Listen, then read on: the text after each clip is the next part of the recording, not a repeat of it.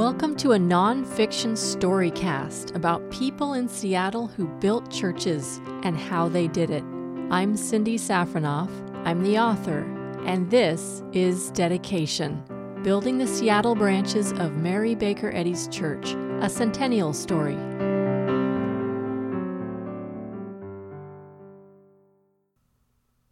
Episode 17, Temple of Bedford Limestone. It took a few years for First Church of Christ Scientist Seattle to complete their stone superstructure. In the first phase of construction, they completed the walls for the basement level where the Sunday school would be and constructed a temporary roof over it. Once this was done, they used the basement for their auditorium as well as their Sunday school. Besides holding their regular services there, they also held Christian Science lectures, including one by William R. Rathvon. Mr. Rathvon had lived in Mary Baker Eddy's household in Chestnut Hill, Massachusetts. While Rathvon was in Seattle, he might have shared some of his personal stories with the members of First Church, reminiscences of his close work with their leader in the last few years of her earthly activity, of the sort included in We Knew Mary Baker Eddy Volume 2. Adding another dimension to their understanding of their leader and their tribute to her, their Temple of Bedford Limestone and New Hampshire granite. By spring of 1914, the building was almost done.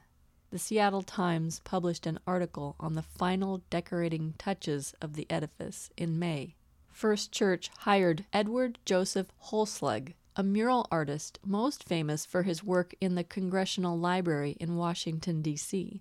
Mr. Holsleg had also painted a biblical mural for a Christian Science church in St. Louis. The Times reported, "During the past 10 days, Mr. Holsleg, directing his working staff, has evolved a decorative scheme ensemble for the interior of this building, so beautiful in effect, so soft in tone, and altogether harmonious, as to awaken instant admiration.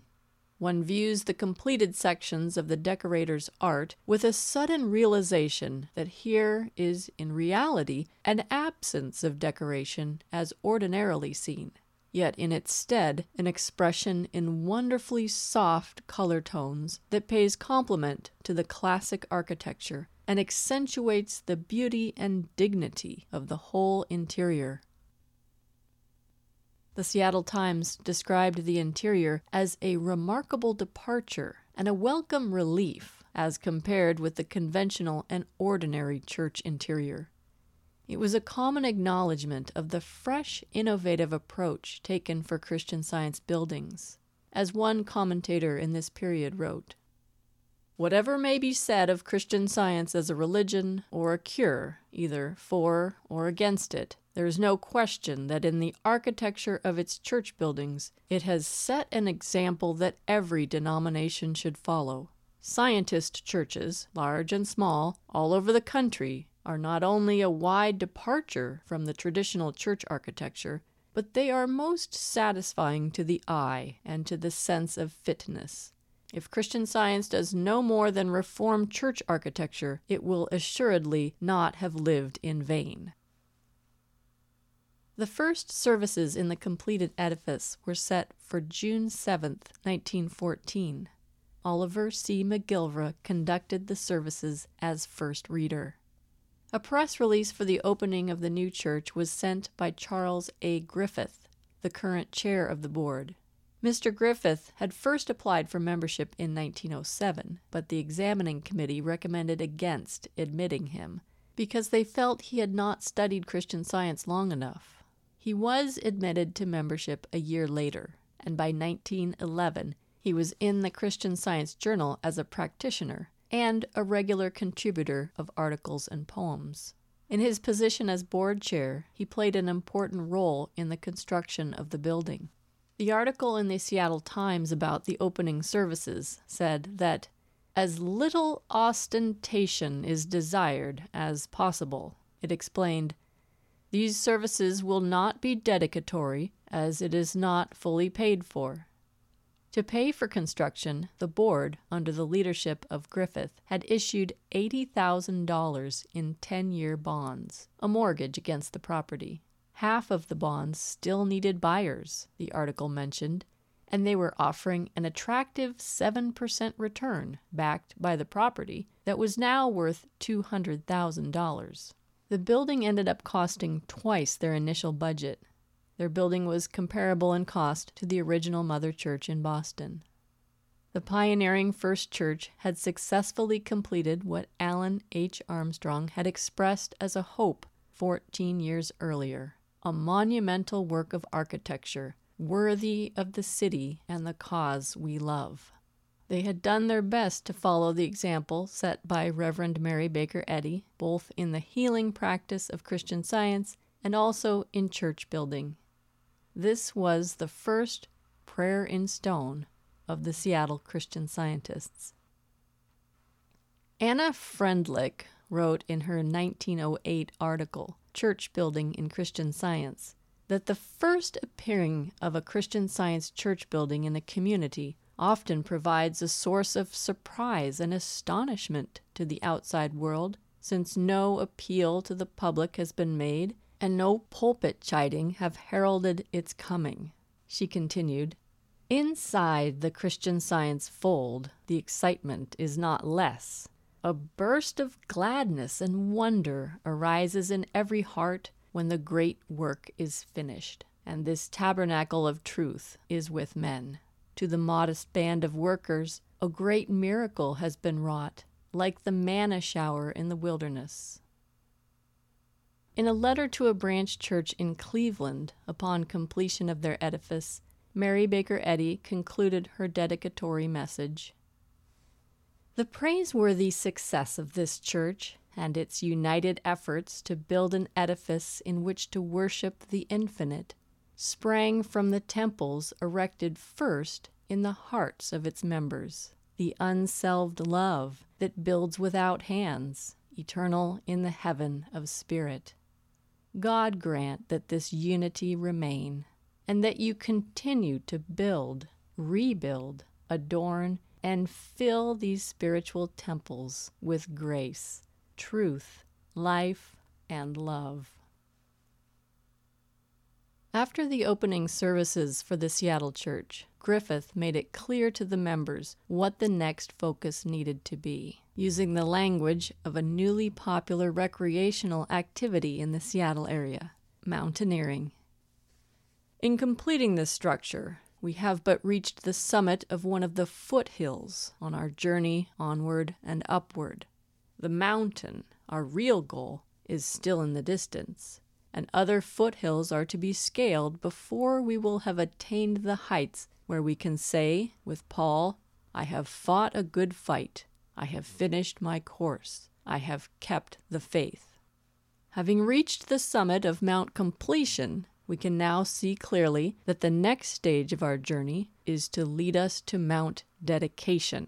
It doesn't look far or difficult of attainment, but we should remember that between here and there lies the valley of self-denial.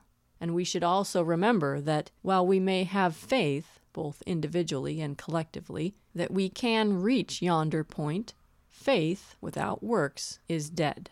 If we would dedicate this church, our faith should be expressed in our deeds. May we not, then, each and all, with increased love for God and man, press onward until we can say conscientiously, henceforth there is laid up for me a crown of rejoicing. The congregation now had its next goal, to pay off its debt. The work of the building committee was done. The membership unanimously gave their thanks to the committee in a motion, and the board expressed their appreciation in a letter. Your individual efforts, directed by the one mind, have always been put into expression to produce in the physical structure that which does in the highest way express beauty, harmony, permanence. This completed structure is a proof to us that the foundation in each individual consciousness must have been the rock. Christ Jesus. Our leader tells us that church is the structure of truth and love, whatever rests upon and proceeds from divine principle. That individually and collectively your thoughts have rested upon and proceeded from divine principle is evidenced in our church building. The structure of truth and love that you have built in each individual consciousness is externalized to us in the beautiful way that you have accomplished your work. Their new building made history. In the voluminous Classic History of Seattle by Clarence B. Bagley, which was published shortly after the completion of the first church edifice, the new stone temple for Christian Science was given the honor of a full-page photograph, along with a brief historical sketch, how they started in 1896 with 17 charter members, how Edward Kimball, described as a close friend of Mrs. Mary Baker G. Eddy, had drawn a large attendance when he lectured in Seattle, and how the membership had grown so rapidly that other churches had since been established. The church was described as a beautiful structure and as having a very large attendance. Attending a Christian Science church service was not the only way to see the beautiful new building. Not long after opening services, there was a well-publicized Sunday afternoon organ concert with Miss Leona Langdon, organist, and Mr. Worth Densmore, tenor soloist, free to the public, its motive being to promote interest in organ music and to enable music lovers to hear the fine three-manual organ.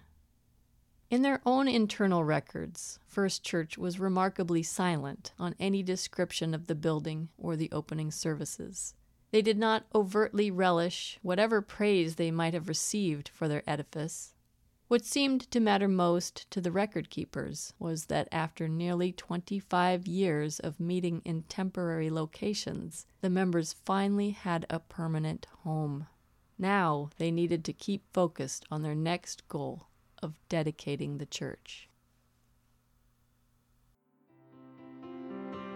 Thanks for listening to Dedication by me, Cindy Safranoff. All events and characters in this story are as true and accurate as the available sources. All opinions are mine. To support and learn more about this groundbreaking research project and read my writing, visit cindysafranoff.com.